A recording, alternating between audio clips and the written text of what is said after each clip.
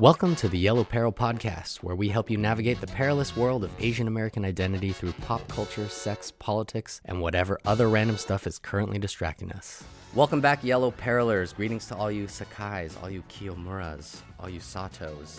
I'm Oki, and today we have three very special guests with us to talk about their project, the new graphic novel 442. Why don't you just go around and introduce yourselves real fast and what you did for the book? I'm Koji Steven Sakai. I'm the co-writer. I'm Phinny Kiyomura, and I am the co-writer. I'm Rob Sato, and I was the illustrator. For those of you that don't know, the 442, the 442nd, is a regiment that was mainly Japanese-American, fought in World War II, one of the most decorated regiments in all of American history. Am I correct?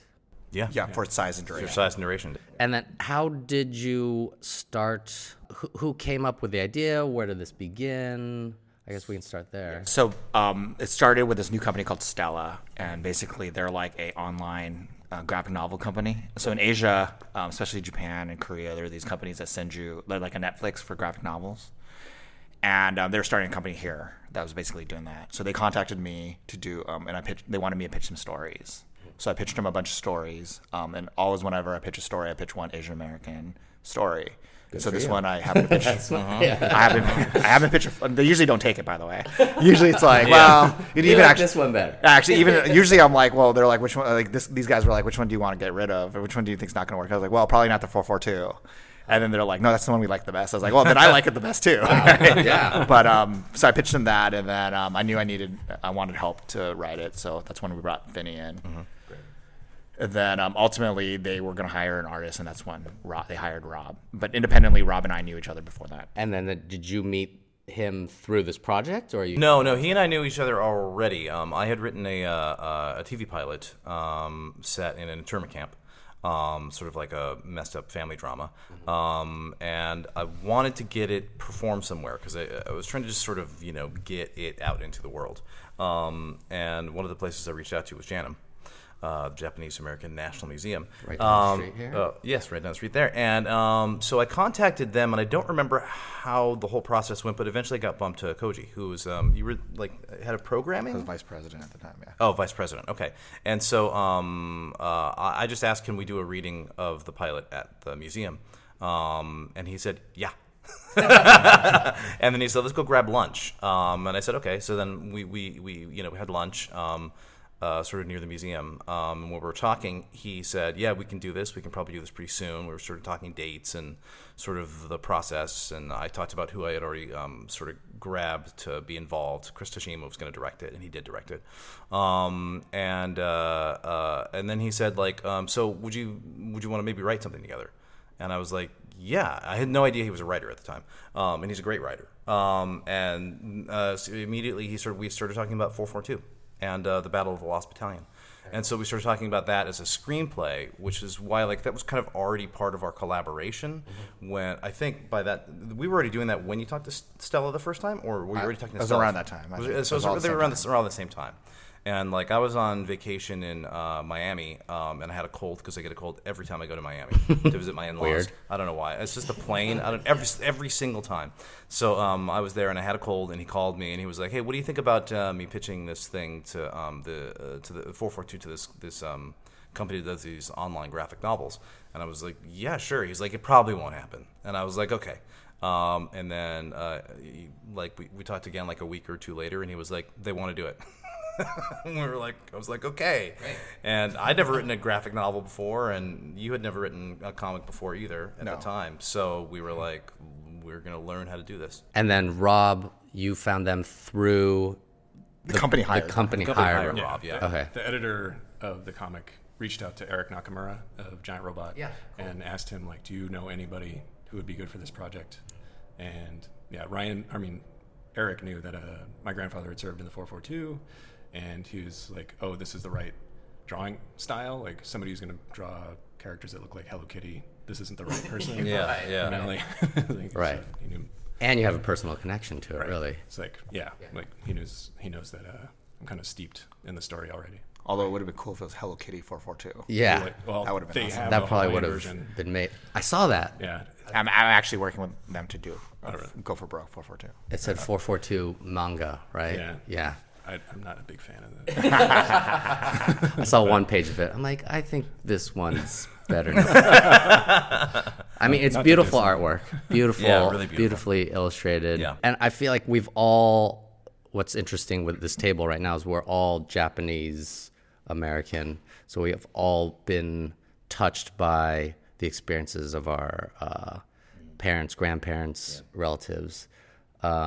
Is that what made you so interested in this, or relatives? Like, have they talked about this to you before, or? So my wife jokes that I'm professionally Japanese American because I spent my life working within the Japanese American community. I mean, I was at the JANM for 13 years. I'm still there now. I worked for a while for Go for Broke, National Education Center. So I've worked a long time at the museum or at Japanese American things. But my grandfather was in camp, my father was in camp, and I have a tattoo of my dad's number. So I mean, it's very much important to kind of the story. And even though no one in my immediate family was in the 442, a lot of what the 442 did is allows them to still be in this country or be seen as loyal. So that's why it was really important to me. Yeah.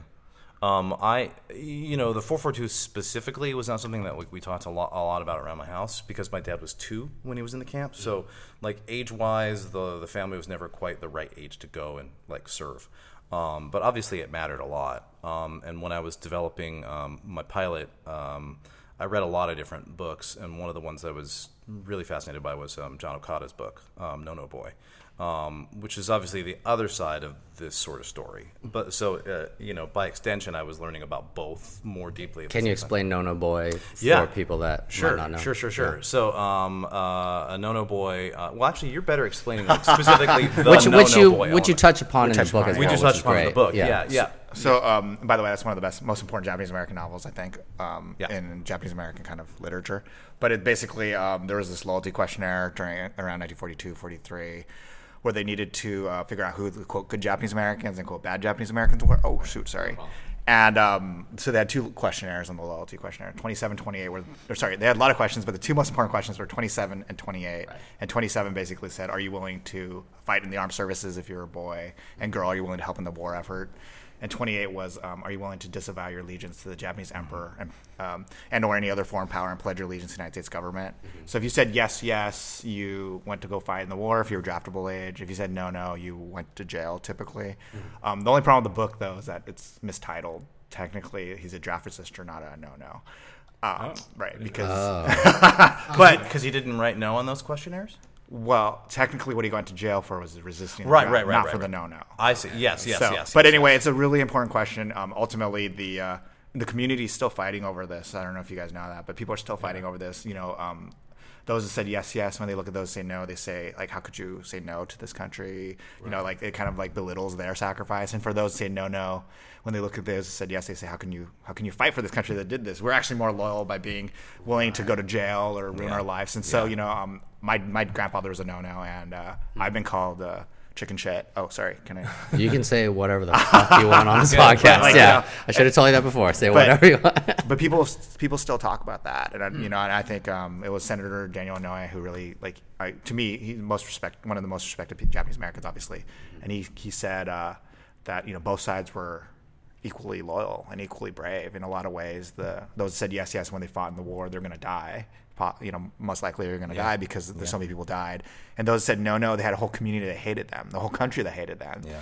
And so in a lot of ways, they were both fighting for the same thing, just both exercising their Americanness. Right, and both caught up in the same sweep of history. Yeah. And the thing that was so interesting to me about the book was just that, it's a great book. It's just really well written.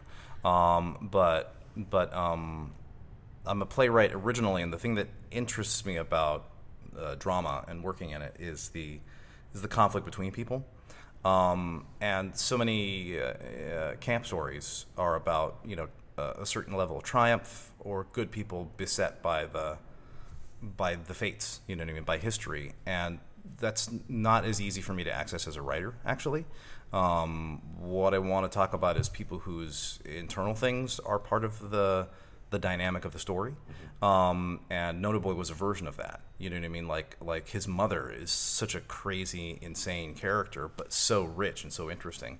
And the irony about him was that he was a veteran. Yeah, he is a veteran. Yeah, He's actually a John veteran. Okada was a veteran. Yeah. But he wrote about a guy that he met when he came back. Like, who was he in?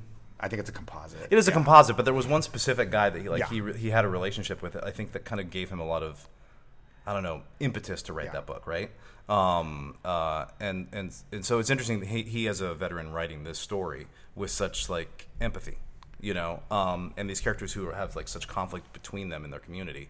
And I was like, okay, that I can write. It really was almost like I wanted to write an internment camp story or a story about that world or a story about that time for so long. But I didn't have a way in because I was like, I write about bad people that do bad things. You know, it's like that's my métier. So I was like, how do I find that? And I realized, it's a family that kind of hates itself, is divided already, and then the camp smushes them back together in a way that they don't want to be smushed together. Like, we don't want to see each other right now.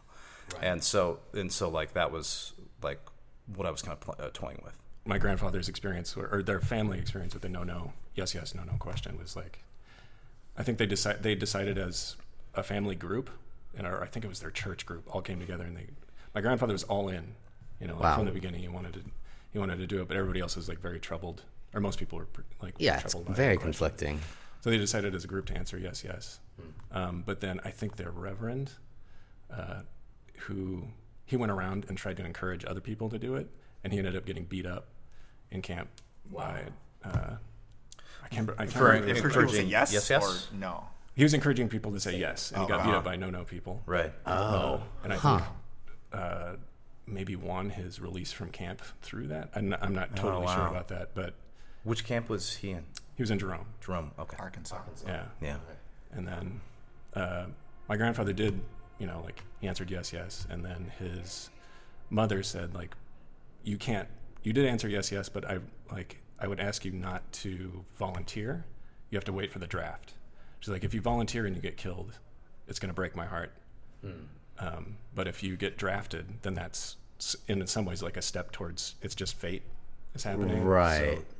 So he didn't go in the initial, so he wasn't in the last battalion rescue because he didn't volunteer. He was a replacement. Got it. Got drafted after. Yeah. And my grandfather, he worked for the Japanese consulate in Honolulu.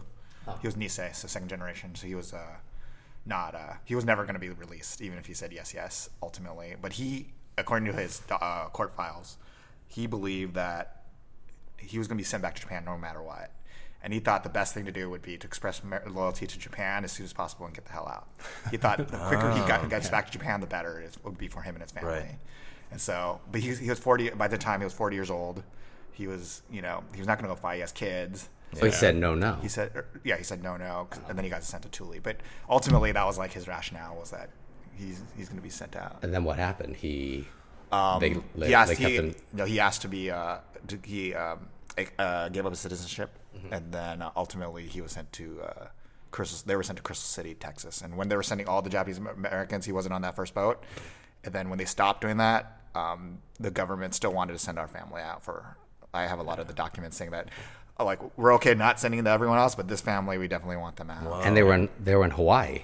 Yeah, so there's 3,000 Japanese Americans from Hawaii that were taken. Yeah. Okay. Huh. Most people don't realize that. Yeah, I always wondered. Community leaders, people with questionable loyalty. Yeah. I mean, there was an ABC list before Pearl Harbor, and anyone on that list was taken. Yeah. That was like an FBI sweep, initial sweep. Yeah. How long ago did you guys start? How long did this whole book take? I mean, and then what was the process writing? And then were you part of the writing process a little, because you had someone that was kind of not obviously wasn't part of this particular story. And of course, there's a lot that's fictionalized in terms of the personal stories, I think, but based on a lot of stories you've heard. Yeah. Or like, how many interviews? Were there a lot of interview processes that you were doing, or? Well, we did a lot of research. Phinny and I did a lot of research and watching videos on like Densho or other websites. With the what show? Densho, the the Densho website. Encyclopedia. Yeah. Okay. They have a bunch of interviews with veterans. Amazing website. Yeah. And they have them typed out, but they also have a lot of video interviews, and they're amazing to watch. Very cool. Yeah. And then also just my interactions with veterans and Japanese Americans, just kind of being able to put it kind of in some kind of sequence that makes sense for us. Yeah, with Koji being a professional Japanese American. I think my wife says it disparagingly. Okay. Wear like a badge. Come on. I think it's a great thing. Yeah. So like, I did definitely do a lot of research, but I did lean on Koji a lot in that way, I think. But as far as like developing the broad outline, once we knew it was about the Lost Battalion, then we kind of knew sort of a general shape. And it was just like fitting people in. And I think pretty early on you were like, I think it's better if we amalgam or create our own person rather than dealing with rights issues for individual, like life rights issues. Because I just think it's very complicated. Absolutely. And touchy, and it was a benefit for me because then I was like, well, I get to talk about like this guy's personal issues, and I don't want to mess with somebody's real life in that way. And so that was the access point, like for the story for me, was like, well, what's Hiro doing? What's his emotional journey? And we talked a lot about that. We talked about that with Stella as well. And they had like a lot of thoughts about what we should be doing. And then as far as Rob didn't write, but like by the time he got the stuff that we had written, he was like, I can't do all these things in this frame. I'm going to do this instead. So, it's like a de facto next layer of writing or editing, or I don't know how you would say it exactly. It's kind of more like just staging. Co-creator, like you're the director right. in a way Yeah. of the movie. Cinematographer. Yeah, he's like the cinematographer and the director and stuff. Very cool. Was this your first graphic novel that you fully illustrated, or you've done? I've done a few before. But yeah, this is the first one that I've done that somebody else wrote. Right. Yeah. And he actually did it by hand. So that's Right, it's all hand painted. Right. Watercolor. Yeah, which is nuts. How many did you do? How many I think it's it's somewhere between 600 and 700 individual paintings. Really? Yeah. Holy They're so cool. God. Yeah. No, I mean, you can see it's well worth it, and it's beautiful for sure. Yeah. Absolutely. How much research did you have to, I mean, most of it is not super detailed, I would say. Yeah. But obviously, where were you pulling? You were pulling references from all over. Yeah, I did actually do a lot of research. Like, I don't know, I complained about it, I think, a lot in past interviews. Where I was trying to be so accurate with, like, vehicles and like the way, Right. like which Uniforms, weapons. That one Yeah. plane, right? Yeah, there's a scene where these planes do a supply drop to the Americans and ends up in the German hands. And it's a real incident, so I was looking for the real planes, and I just could not find it anywhere. Like what in military records are so complete in a way. Like there's so like you can find the most specific information. I just could not find this, and I knew also like military nerds are some of the worst. Right. I feel like before we started, we've heard some critics. Yeah. Actually, But also, I mean, to be fair, Lost Battalion is also 4 days. It's in a forest that's dark. Yeah. I mean, there's not a lot of things happening. They're really just trying to rescue somebody, and they're going through a really dark forest, and there's not that much change. So, I mean, part of the writing challenge was like, okay, now they're in a field. Now they're in the forest. Now they're on a cliff. Like it's daytime most of the time, so we could see them. So right. So It was really rough to find. I mean, the photos that are all from that part are like they're either not. Of course, they're not in combat, or it's so dense and dark that it's like it would be difficult to tell the story graphically. Like just building those scenes was so tough. It's like there's so much foliage. It's in the dark. Should we say what the battle's about? Yeah, absolutely. Yeah, we should talk about the story more. Without, I mean, I guess it's like Titanic. We're not giving anything away. Yeah. So, but I mean, that's the best part about this to me is the stories you tell about the people going through it. Of course, so that's still certainly something worth reading this for. Yeah. And if you don't know the story already. Yeah. But yeah. So there was 275 Texans surrounded by. They got surrounded by the Nazis, Germans, and in the process of kind of this situation, Roosevelt realized he doesn't want a second Alamo. Hitler doesn't. He needs a big victory. So toward the end of the war, so they sent people to try to rescue him, and then they were just getting slaughtered. So eventually, they sent the Japanese Americans to try to go rescue them, even though they're supposed to be off. but they were sent in. And at first they weren't told why they were going, but they were just going. And eventually they kind of figured out or they were told why they were doing what they were doing. And over the course of these 4 days, they rescued 225 of the men. That's who were left. But in the process, 800 Japanese Americans were injured or killed or missing in action in order to save these guys. And so it's one of the most important, or it's one of the biggest, it's not the most important battle, but it's a very important battle to a lot of people. It's top 10 battles of World War II. It's considered one of the top 10 battles, I should say. It was in the Vosges. Yes, northern France. Yeah, right. The mountains. October 1945. Yeah. Or so it's a mountainous. It's right towards the end. It's a very tough region to move around in. 1944. 44. There you go. Yeah, 45. That's already over. Right. Yeah. So it's a tough region to move around in. So the fact that like the what was the number of the battalion that got the lost battalion? Do you remember? It was a 141st. 141st. When they got separated, they sort of the General Dahlquist at the time was kind of pushing them to move forward, and they just got separated. I mean, it's arguable that's carelessness on his part. Is that right? I don't know. I mean, they would say so, yeah. Yeah. He's had a reputation for being very cavalier with people's lives. Right. Yeah. And he was leading from behind too, so he wasn't aware of what's going on necessarily. Exactly. And he kept saying like, no, there's no Germans there. Right. Like we talked a lot about like how many times are they going to say in this book like, no, there's no Germans, we're fine, and then there's Germans everywhere. And that's like an essential like. There's a couple of beats of that in the book because that happened because they kept getting ambushed because he was like, no, we're fine. Right. You're like, you're not fine. Like you don't know what's happening. He listened to no advisors. Right. And he was white. There was no Japanese American like leadership. No officers. I think lieutenant was the highest you could go. Originally at 442 they were all, or 100th 442 they were usually, the officers were white in the beginning and then they started getting killed.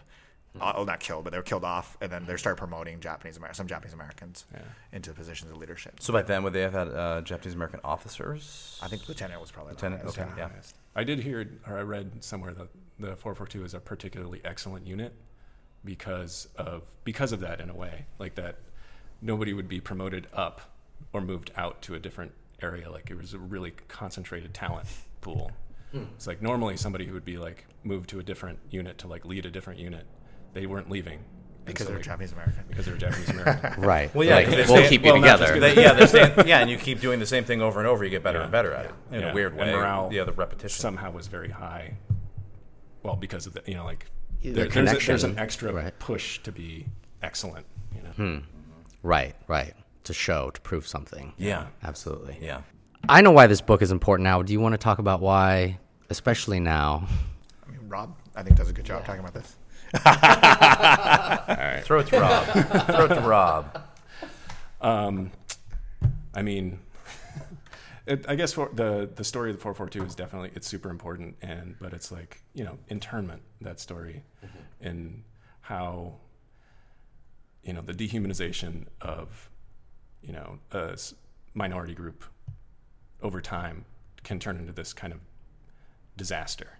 The 442 is the story about, people kind of enduring and getting past the disaster, the tragedy of internment.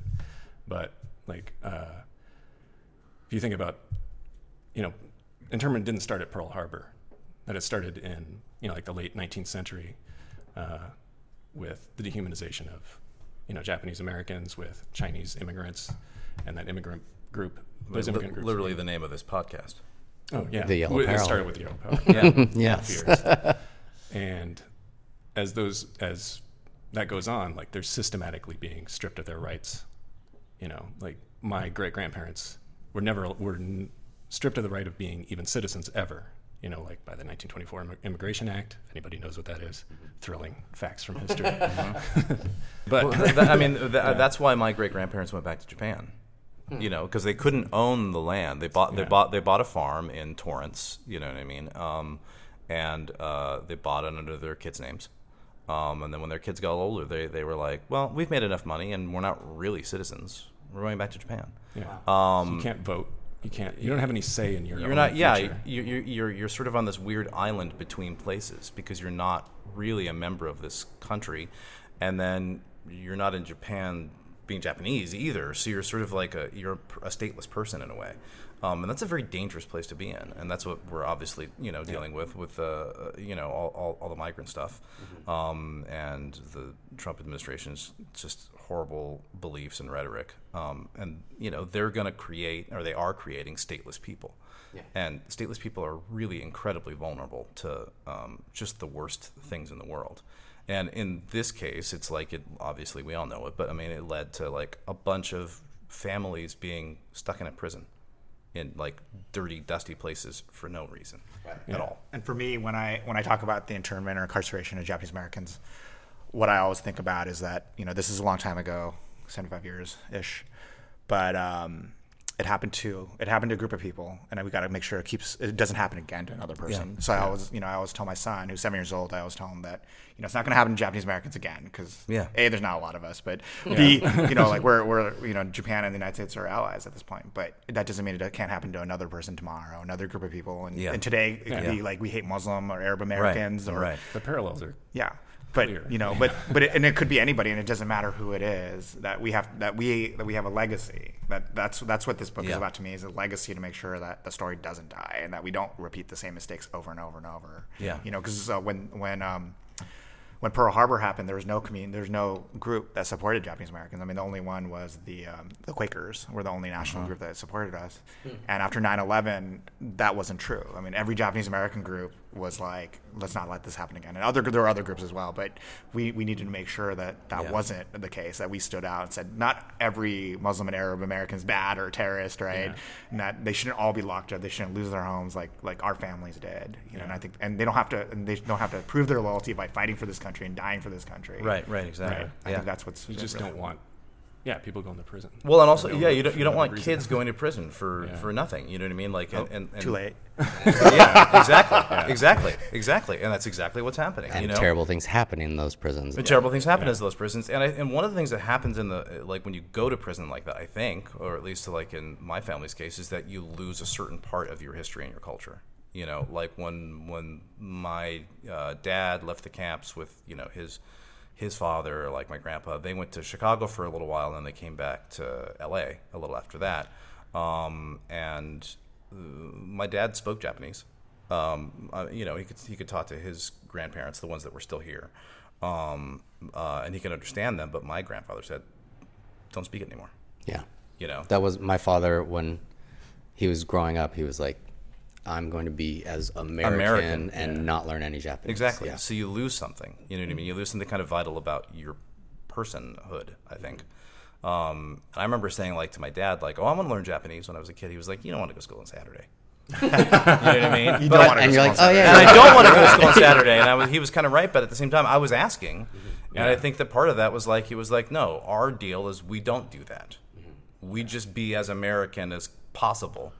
Which starts to be nothing. The best analogy for the Japanese American community was that the community was like rape victims. So we were after World War II, we blamed ourselves. Like rape victims sometimes blame themselves. I shouldn't dress that way. I shouldn't do that. Well, it's not their fault, but they started to internalize that blame. So that's what the community did for a really long time. We didn't talk about it. We didn't research. We didn't write books. We didn't do anything. It's rough. And then it's just like a rape victim. When the rapist gets convicted, it's like this burden is over, and that's just like when we got the $20,000 in official apology reparations, all of a sudden it's like, oh, it's not our fault. And but one of the things that happened in the community is we stopped celebrating Japanese things, we stopped speaking Japanese, we stopped hanging out with other Japanese people, and it became like we were trying to prove our Americanness. It kept going, and now what you're finding with Yonsei, fourth generation, and Gosei is you're finding more and more Japanese Americans who want to learn Japanese, go to JET in Japan. Yeah.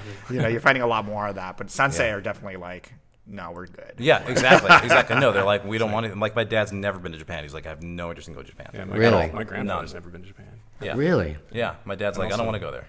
That same reverend that got beat up in the camps, I found a copy of his final sermon. Wow. In Fresno. So he was the Fresno Japanese American Methodist Church, and I found a copy of it online, and it's fucking infuriating. His sermon is it's all about blaming themselves. It's like, we have failed. Wow. We need to willfully go into camp and we have failed to be as American as we should be. We have failed to welcome the Caucasians into our culture. And it's like, I want to beat him up. Yeah. Yeah. Well, that's like the JCL, right? Yeah. Right, and so that you could see this happening to like, people that are coming here from Honduras or whatever. You know what I mean? They're like, I don't want to be in a fucking prison, so like I'm gonna put my MAGA hat on. You know what I mean? And I'm gonna y'all with the best of them. And it's like there's nothing wrong with either culture. It's just like you shouldn't have to edit one part of it out. Absolutely. Yeah. Don't give up on that part of you. Yeah. That's scary. That sermon's scary as well. There's also the Japanese. I couldn't believe it. Yeah. Well, and there's also the Japanese American Creed. Have you guys read that? No. It's the I don't know that. JCL wrote that right before, and that he basically was the same thing. Like, we have to prove our loyalty, and the best way to prove our loyalty was by going to camp. Yeah. And it's like, well, like you're as an organization, you should have been the one that's like, this is not right, this is wrong. Yeah. Right. But their rationale is similar in that. Yeah. Like, if you want us to go to camp, we'll be low Americans and we'll go fight. And So then you go to camp, and then after you're in camp, they're like, will you go fight? And you're like, yeah, we'll go fight because that will prove it. I mean, and it did. But the story about Daniel, But, Senator, it's remember so the story screwed about up. Senator Inouye with the which one? haircut, the haircut one? No, which is the hair? I don't know the haircut. Oh, you one? don't? Oh, okay. Yeah, Go ahead. I know the one. I mean, it's a really famous story. So he comes back from the war. He's a Medal of Honor winner. I mean, not at the time, but he's a decorated officer. He lost his arm even in the war. He goes to get his haircut, and they say they don't cut Jap hair. And so like it just I think a lot of the guys that thought that they're proving their loyalty, but what ended up happening was that when they came back, they're still Japanese. And I think that's the tragedy that they thought they were fighting and proving something, but in reality, a lot of times they were being treated like they're Japanese Americans. But to be fair, though, the 442 story is one of the reasons why reparations happened. Wow. I mean, one of the easiest things you could say is that, well, they were willing to fight and die for this country. Yeah. Naturalization laws changed partly because of the 442 as well. I mean, how do you keep citizenship away from these parents that gave the ultimate sacrifice, which was their children? Yeah. And so that's why in 1952, I think, they changed the rules, and part of it was, I mean, you can't say it's all 442 or not, but I think part of it was the veterans and the people of color who fought during the war. Yeah. I mean, it's not as if the community wouldn't have gone to war. You know what I mean? Without the camps. Right? Yeah, they would have gone anyway. Yeah, they would have gone anyway. Because the thing is that you still would have had the same. Well, Hawaiian Japanese. Well, they all went. Especially the Hawaiian Yeah, Japanese. they wanted to prove something. It wasn't even in a U.S. state yet. Yeah, exactly. Yeah, That's right. Yeah. Huh. They were part of the 100th, by the way. Yeah. Right. And then they became part of the 442nd. They were later. merged. They merged. Yeah, Okay. I don't think they would like to. They would like the. They became. I mean, it's a very separate group of people. Right. Very separate experience. I mean, 100th were the badasses. Oh, they were okay. the ones that came before 442. They were already proving themselves. They were like kicking ass on the field. Yeah. It's like Daniel Inouye fought from North Africa to Italy. Yeah. They were doing a lot of killing. I mean, one of the reasons 442 was formed was because of what the 100th were doing. Right. Yeah. I mean, that was a lot of.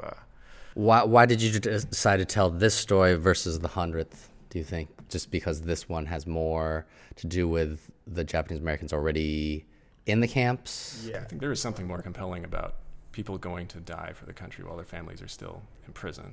Right. I think, I was more compelling. Yeah, it is hard. It's hard. It was something that we definitely talked about. I mean, part of it was that this story happened when it did in the war, and they were the 442 by then, right? Yeah. So that's just historical fact. It was useful, and that's just was the facts on the ground. But I do think, as far as choosing our lead character being somebody who's in a camp and leaves a camp to go to fight, it was the dynamic of that. That's really strong to say, I'm going to leave this jail to go and fight for my jailer. And what we were working on with Hiro, the lead character, was his emotional journey on that ride to go from I'm just going to go and fight because I'm a hero to realizing what is this all about? It seems a little messed up, and that is, I think, the journey of the book. You know what I mean? It's him kind of awakening to that, while also still fighting. You know what I mean? He's still there doing it, but he's having those kind of revelations along the journey, which is sort of waking up to the realization that it's just crazy. I mean, like if you just said I went to jail and went and fought, for the people that put me in jail, that sounds nuts, but that was a reality. And a lot of guys were ready to go and fight, like you were saying, like with your grandfather, like he was just ready to go and do it, And they could have also just been doing their jobs half-assed, but they did something super badass as well. Yeah. What's next is, I mean, obviously, reading it, I'm like, this is a great movie. Mm-hmm. Yeah. We agree. Yeah.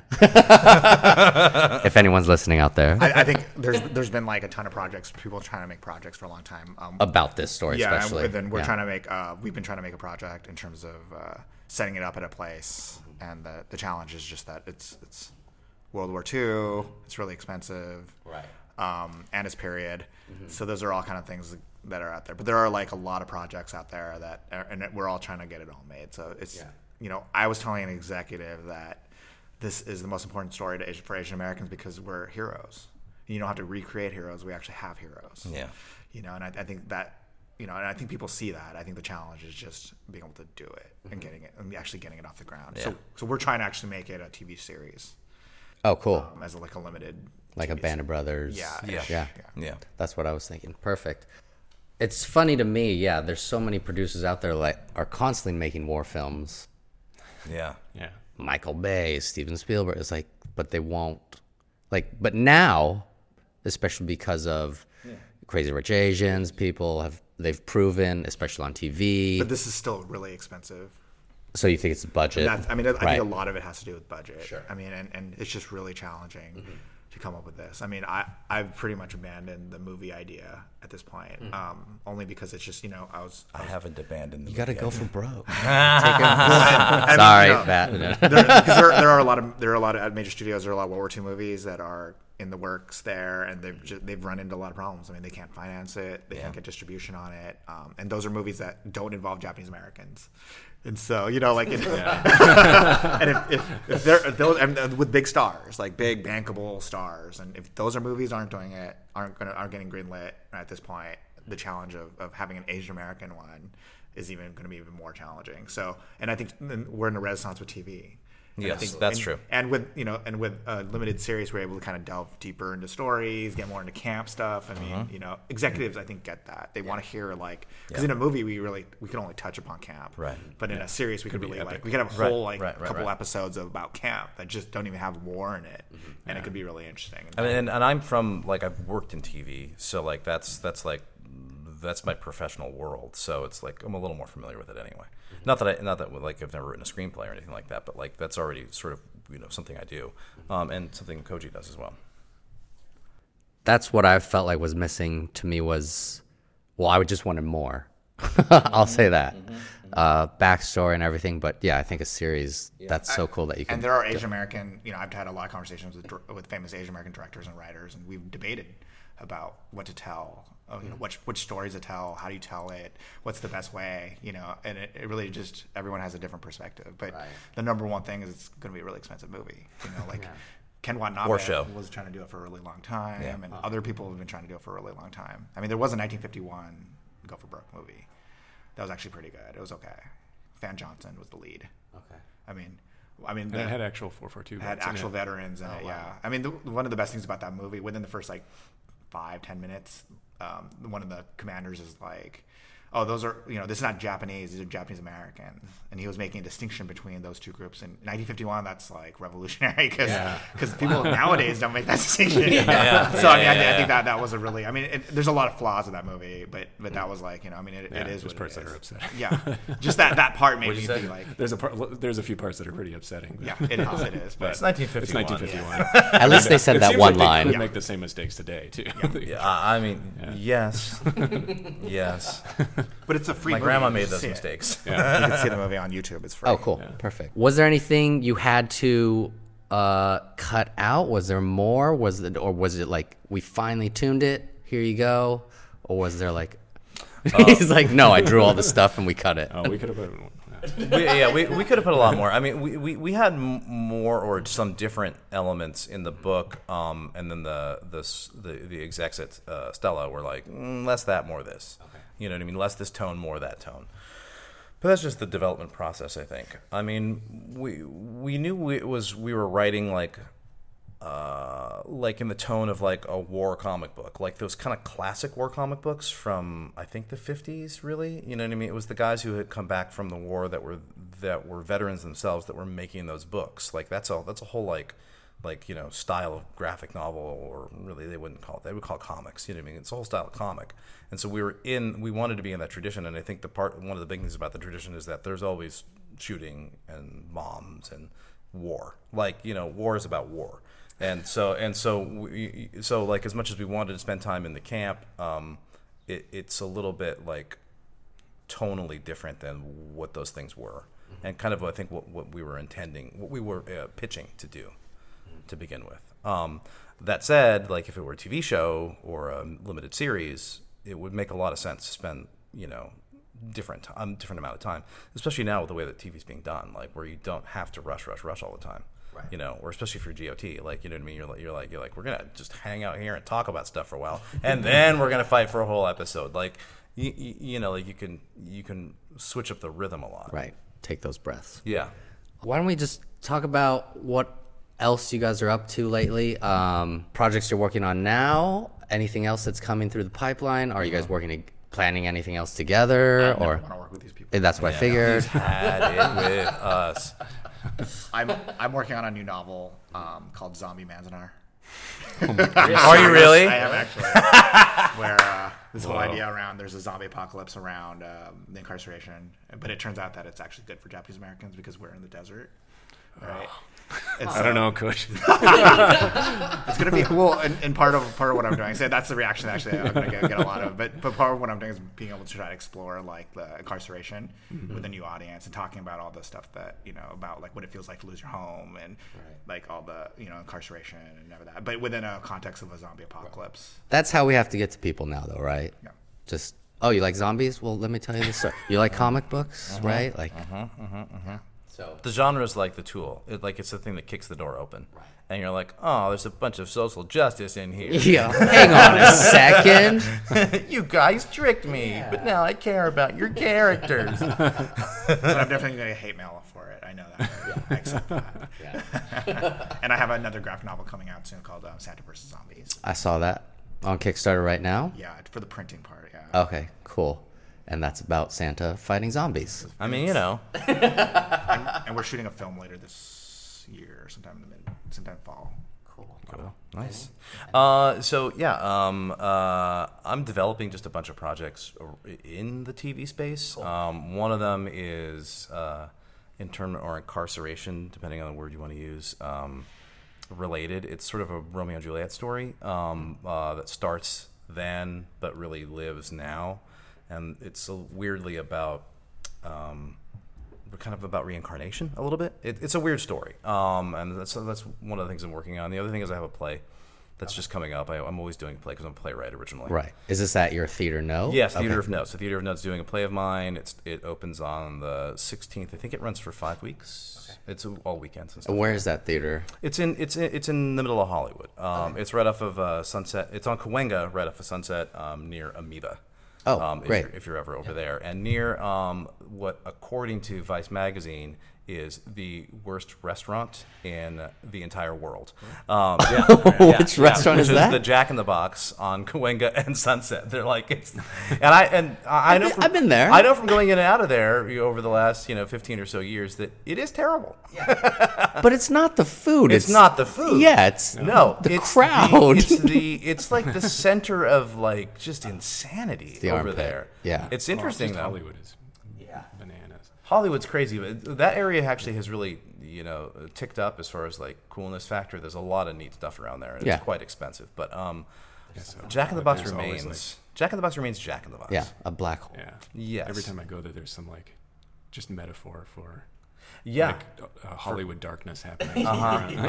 Or America. Last time I went there was like just a trash fire in the sidewalk. A literal dumpster fire. Yes. It's America in decline in the form of a fast food joint that makes hamburgers and tacos. Yeah. Sounds like a play. It is a play.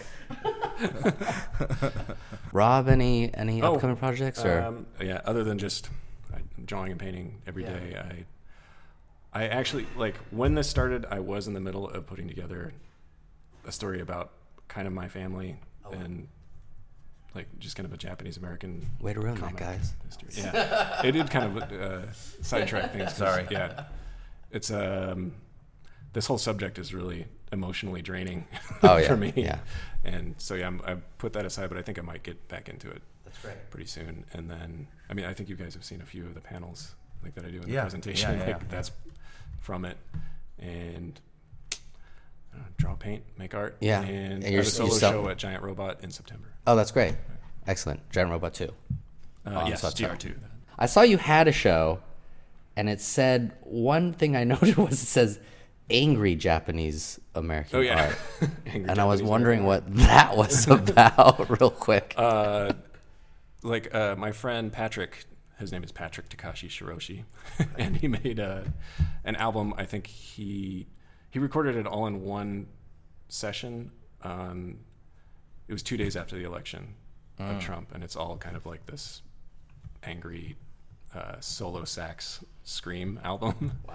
And he asked me... I think it says anger like solo sax. And now I have to hear this. Yeah, a great musician, and it sounds like kind of a howling screed against. Wow, gotcha. So that was the angry, or then you did art. He asked me to make the album cover, and I just he said just do whatever this music makes you feel like, and then I made all of these thumbnail panels of like what maybe the cover was, but it built into this like huge page of just this kind of fury and rage filled and like I don't know pictures of what I would consider like isolation or just super emotional. Is that the same thing as on the T-shirt or is it? Okay. Oh, cool. I love the T-shirt. Yeah, it's a good T-shirt. It's like I don't know. I can send you an image of that. Yeah, that'd be great. Should we say where we could get the book from? No. Well, on a side story, real quick. So originally it came out Stella, and then we got a grant from the California Civil Liberties Foundation to be able to print it up. So we got copies printed because some people just didn't want to buy the app and read it. So now we have a physical copy, and as part of that grant, so you can buy that on 442-graphic-novel.com, which is a terrible title, by the way. Sorry. Yeah, how'd that happen? Or you can do Amazon. Yeah, that's me. Or Amazon. You go on Amazon and buy it as well. But if you're a teacher, educator, museum, or library or school, you could get free copies of 442 that we'll send to you for no cost. So all you have to do is just go to our website, fill out a form, and I personally will be sending you the copies. So it's sad that this story is hardly probably not in any history books that kids get, right? Yeah. And that's why the grant, we wanted to be able to get it to libraries and schools. And the camps aren't in the books. Yeah. Much less this part of the story. I grew up maybe a little, like, I was shielded from it not being there because of, like, being from Sacramento. My grandfather was part of this program that, like, taught this in school. So it was required in Sacramento area schools to be taught this. And I just thought everybody knew. Yeah. At least had and then, like I'd meet like, college educated folks from around the country. And they're like, what? I've never heard of it. What are you talking about? Yeah. I feel like it's more widely known now, strangely. Yeah. But still not known and not known with any real people depth. from other countries know about it more than. Is that right? It seems like, Because they're like, you're bad also. Yeah. That's what they wanted to tell you. Yeah. The Polish people were like, no, you're also bad. Yeah. My grandpa always brought up that it made him mad that Saddam Hussein brought it up in the first Iraq war, that he's like, well, look what you did to the Japanese Americans. He's like, see, even he knows. Yeah. Wow. Yeah. Yeah. Sad. But I will say this is what I love about, at least, Japanese culture, Japanese American culture. There are these dark, sad stories, but there is hope and light and positive stories that come out of it too. I mean, how many of our grandparents met there, right? Yeah. And it's just surprising how they made the best out of something awful. That defines the Japanese American culture, making the best of a bad situation, right? Yeah. Yeah. And I think you captured that in this book, absolutely. Cool. So, Thank you. Yeah. Thank you guys. Thank you. Thank you. Yeah. Thanks for listening, Yellow Parallers. Don't forget to follow and subscribe on Apple Podcasts, Google Podcasts, iHeartRadio, Stitcher, SoundCloud, and anywhere you find your other favorite podcasts. Let us know what you think. Leave your comments or questions in a voicemail at 650-YELLOW-7. That's 650-935-5097. Or email us at yellowperilpod@gmail.com. If you have an event or project you'd like us to feature in Fresh Yellow, please feel free to contact us. We're always happy to help spread the word. Follow us on Twitter, Instagram, and Facebook, and subscribe to us on YouTube to watch the latest episodes soon after the podcast drops. If you enjoy the show and want to support us, consider following us, leaving us a review, and supporting us on Patreon at patreon.com/yellowperilpod. Before we go to end the show, it's our karaoke closer. We'll meet again. You know what I'm talking about? That's a great song. Do you know the song?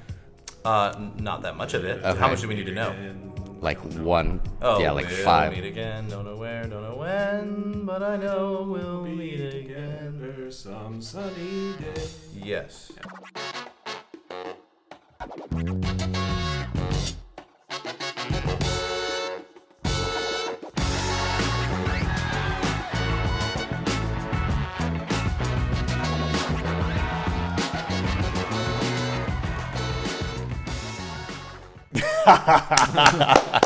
That's it. All right. I'll take it. I didn't have to sing it all. That was great. Yeah.